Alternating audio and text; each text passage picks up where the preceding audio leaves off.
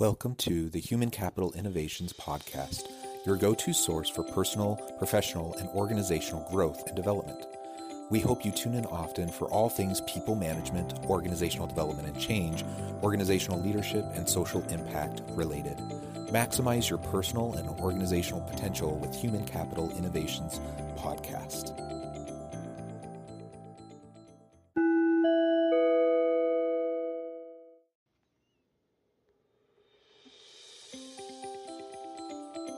Welcome to the Human Capital Innovations Podcast.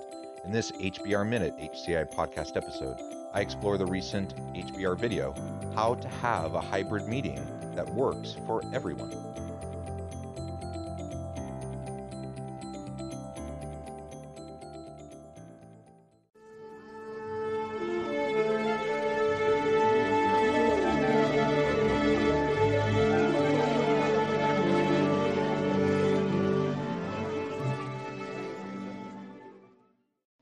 Welcome back to the Human Capital Innovations Podcast. It's great to be with you again today for this HBR Minute HCI podcast episode. Today, I'll be exploring the recent HBR video, How to Have a Hybrid Meeting That Works for Everyone.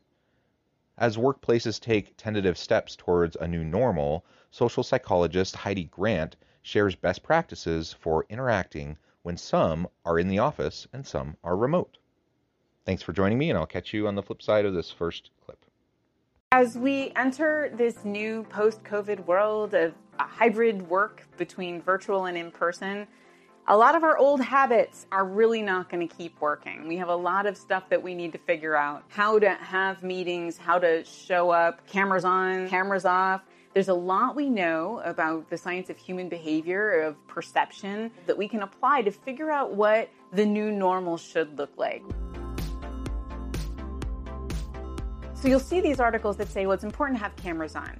Then you see these other set of articles. They talk about Zoom fatigue. Let people keep their cameras off. That's what you should be doing. So, well, which is it? The important thing to realize is that you have to do one or the other and not a bit of both. A bit of both is terrible. When some people are on and some people are off, that's going to create a very, very uncomfortable dynamic. The people whose cameras are on feel more vulnerable, right? You can see me. You can see how I'm reacting, but I don't know how anybody else is reacting because their cameras are off. The people whose cameras are off are also less likely to be sort of the focus of conversation. They have to fight to get in. What you have to do is really decide, when will we decide cameras will be on and when will we decide cameras will be off? I like how she concludes that opening point, that we need to make decisions about when cameras are going to be on, when they're going to be off. Now, I disagree with her when she says we have to just make a choice. We can't do both. We have to do one or the other. I do think there is more flexibility to it than that, and we do need to try to be accommodating. There are a wide range of reasons why people may, in the moment, need to turn their camera off, and we don't want to shame people from turning off their camera, even if just for a few minutes, if they need to, for a variety of reasons. So let's not be too rigid, but her point about being more thoughtful about our meetings and trying to decide, generally speaking, for this meeting, is this a camera on meeting? Is this a camera off meeting? And frankly, if it's a camera off meeting, the question is, do you need to be doing it over Teams? Can it be a conference call to take away the temptation that anyone might have to even turn on their camera? It signals and lets people know that they don't need to worry about it. Regardless, though, her point is well taken. If we can be thoughtful in advance of a meeting and then signal to our people whether this will generally be a video on meeting or a video off meeting, I think that's a really great thing to do, because there is an imbalance when you're trying to have a meaningful conversation with a group of people and it is largely mixed. Anything kind of delicate, we have to talk about something that's a little sensitive, should be a cameras on meeting. When you are giving feedback, particularly sort of constructive feedback, or you have to share some bad news, that is a time to put cameras on. A remarkable amount of our ability to understand each other comes through our ability to interpret facial cues, particularly around emotions. It's actually why emojis exist, right? They are filling the gap that in communication that doesn't have faces in it. But faces are the best thing. celebratory meetings, that's one of the hardest ones. If the purpose of the meeting is to sort of celebrate something and everyone's going to be laughing and talking and clapping and that sort of thing, if some people have to be virtual, then everyone has to be virtual. Meaning if you're in the office, go to your desk and participate in that meeting actually from your computer, because those are the worst meetings for virtual participants. You can't hear anything. People are making jokes. They're all talking at the same time. It's impossible to break into that conversation. And it's better to have everyone be virtual in a celebration if you can't have everyone be in person. It's about, okay, when do we need to have it on? We want this to be a bonding experience. The purpose of this meeting is to strengthen sort of team connection. Cameras on. Everything else, like this is just a check-in. This is just logistics. This is just, we have to share some information back and forth. Cameras off, right? Give people a break. It's important to also let people know what the thing is going to be. So if this is going to be a cameras on meeting, you tell people in the invite, this is a cameras on meeting. Right? So everyone's on that level playing field. Let's face it, what we're doing now really isn't working, right? When we kind of play it by ear, we let people make these decisions for themselves. The temptation to be cameras off is enormous, right? It's that same temptation to not put on actual pants, like to just be like stay in your pajama pants. The reality is it isn't necessarily what's best for you. Difficult conversations, feedback sessions, one-on-one interactions, celebratory types of interactions and meetings. All of those are really great candidates for video on meetings. Face-to-face, if you can do it, right? If you can be in the same room with the person while you're giving the feedback or having that performance conversation, or to get a group of people together so you can have a great celebration over a win in the workplace, that's great. Her point, though, also about making sure that you don't exclude people who are virtual due to the dynamic of, some people being in the room and the other people being virtual. You have to monitor that. You have to make sure that people who are in the virtual space have the opportunity to contribute. They shouldn't be dinged for not being there in person. And that's a general bias that we have, and she's going to talk more about that in the upcoming clip. Again, though, if you have people in person, you have people virtual, there's certain types of meetings that makes sense for, and there's other types of meetings that doesn't make any sense for. I've been in meetings like that. We've had strategy sessions where we're brainstorming, we're having lots of dialogue, and there's a group of people in person, there's a group of people online. Guess what ends up happening in that environment? It's very interactive, right? And it's hard to even hear what's going on in the room with the people who are face to face, and they forget about the people who are online, and they don't really get included. And so it's really ends up just being a frustrating waste of time. In that situation, even if you have half the people who are together face to face, it's probably going to be more effective if everyone just jumps online and you just do a virtual Teams meeting with everybody, and then everyone is there. You can interact, you can hear, you can even record it so you can go back and review later. That's going to be much more effective. Also, like I said earlier, it is important to let people know what to expect in an upcoming meeting. That applies to just having an agenda. What's the purpose of the meeting? What are the objectives of the meeting? What type of meeting is it? Is it a working meeting, or is it an informational meeting? Is it a feedback session? Is it a strategy session? So you communicate that in advance through an agenda so that people have the opportunity to prepare, and they can come ready to have a good conversation, good interactions during the meeting. That's just common sense. That's good meeting practice, regardless of whether you're face-to-face, virtual, hybrid, whatever. What she's suggesting here is that we just add to that. Now we make a note that this meeting is one where we're going to have a lot of interaction. It would really be helpful if everyone could have their cameras on. You let people know in advance. That way they can prepare. That way they can make sure that they're in a place where they're better situated to have their cameras on. And then there's no question. And then you don't have that awkward start of the meeting where you're trying to encourage people to turn their camera on and then some people aren't. You're frustrated. Just let them know. This is a camera on meeting. This is a camera off meeting. Tell them in advance.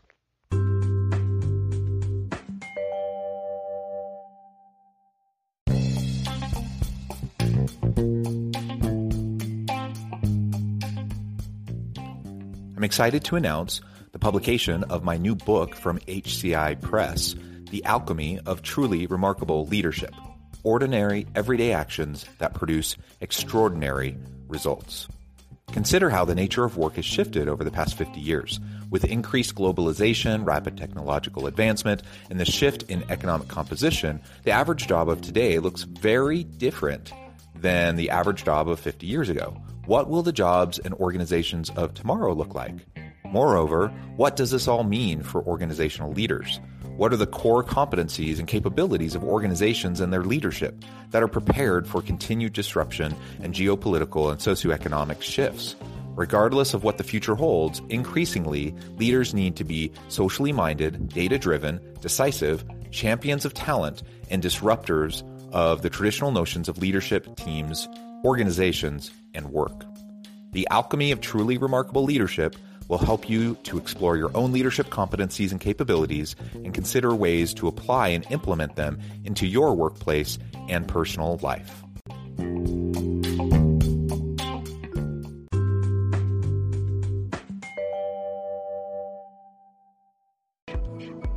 Your self-image is actually starting to shift a bit and not in a good direction.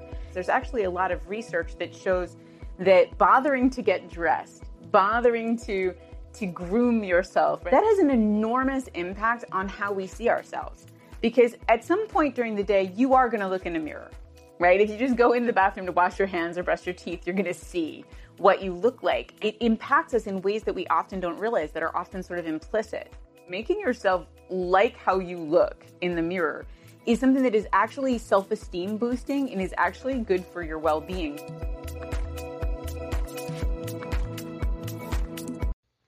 So this is a tricky one for me. I absolutely believe that we should take care of ourselves. We should get up in the morning. We should have a clear demarcation from our home life into the start of our workday. If we're virtual, have some sort of practice, some sort of ritual that you are involved in to clearly mark when you're going from home life to work life. Don't just roll out of bed and then go and sit at your computer and start working. So I agree with that. And I agree that, of course, we need to take care of ourselves. We need to shower. We need to get ready. We need to feel good about ourselves by taking care of ourselves. Absolutely.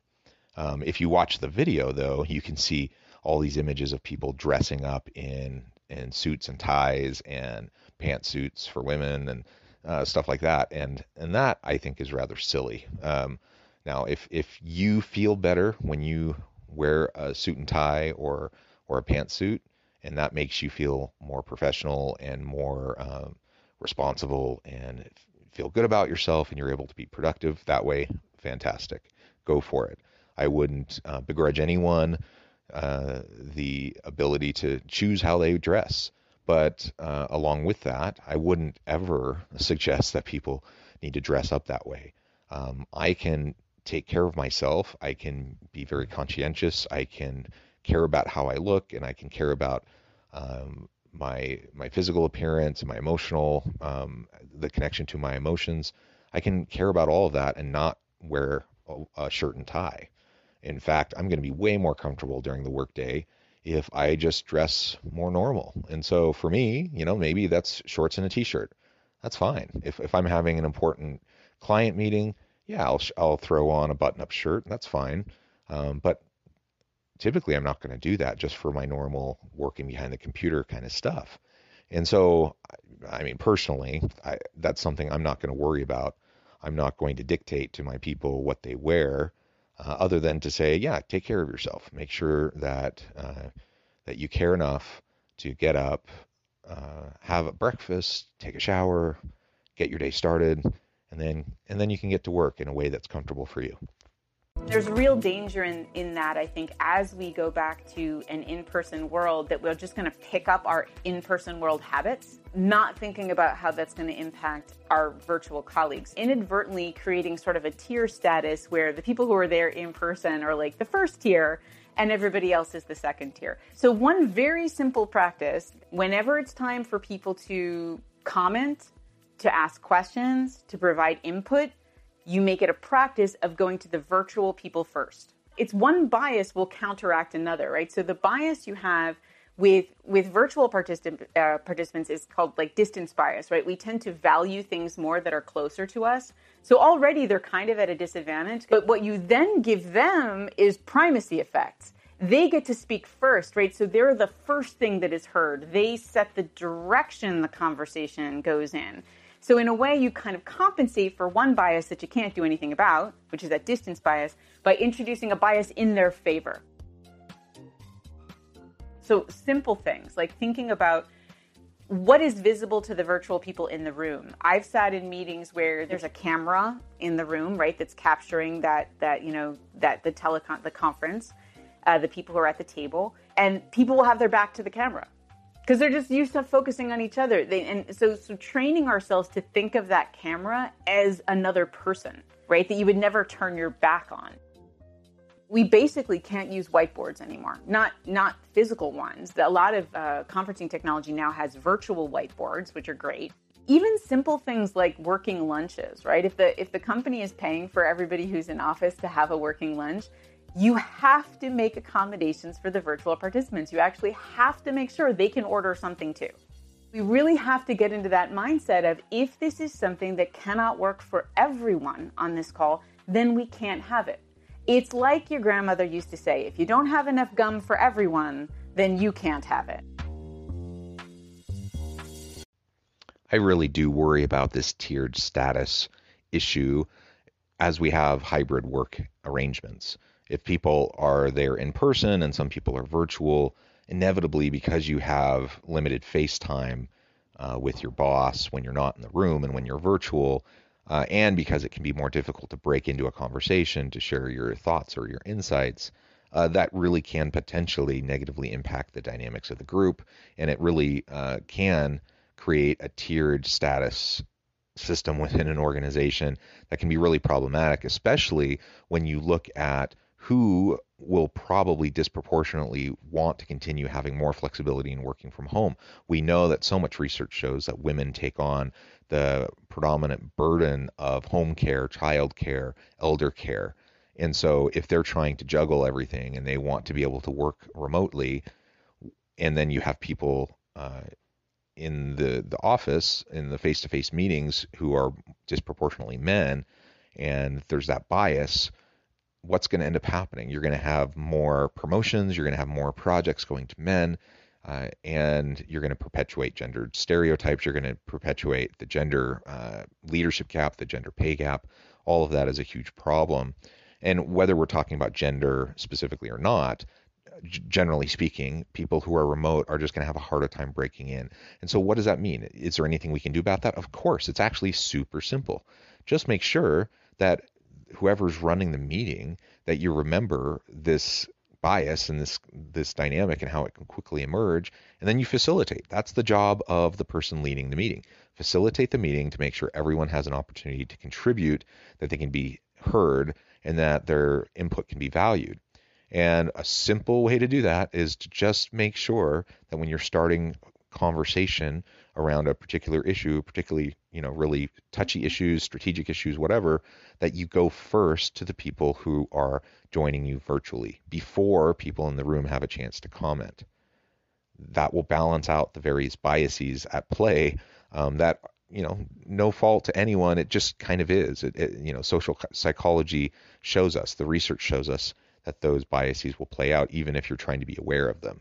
So balance it by just making sure that you get people online involved first, and then allow people in the room, of course, to contribute as well. And then together you can have a really great dialogue, and everyone has a chance to contribute and to be heard, to have their contributions valued. It sounds like a really simple thing because it is a simple thing. And if we just get into the habit of those sorts of practices when we have hybrid work arrangements, it'll make things go way, way easier. Thank you for joining me for this episode of the Human Capital Innovations Podcast. As always, I hope you stay healthy and safe, that you can find meaning and purpose at work each and every day, and I hope you have a great week.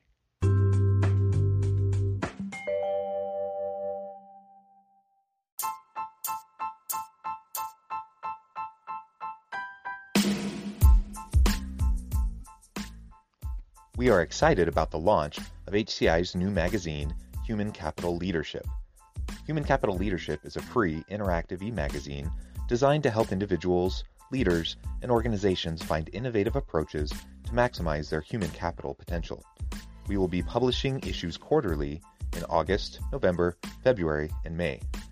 Check out the first issue and let us know what you think.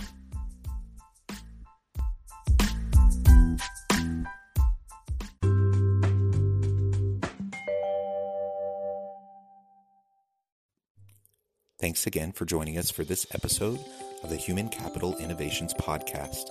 I hope you stay healthy and safe and that you have a great week.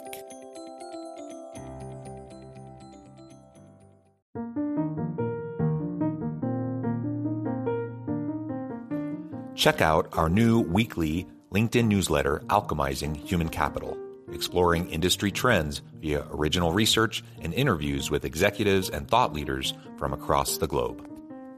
We look forward to having you join us.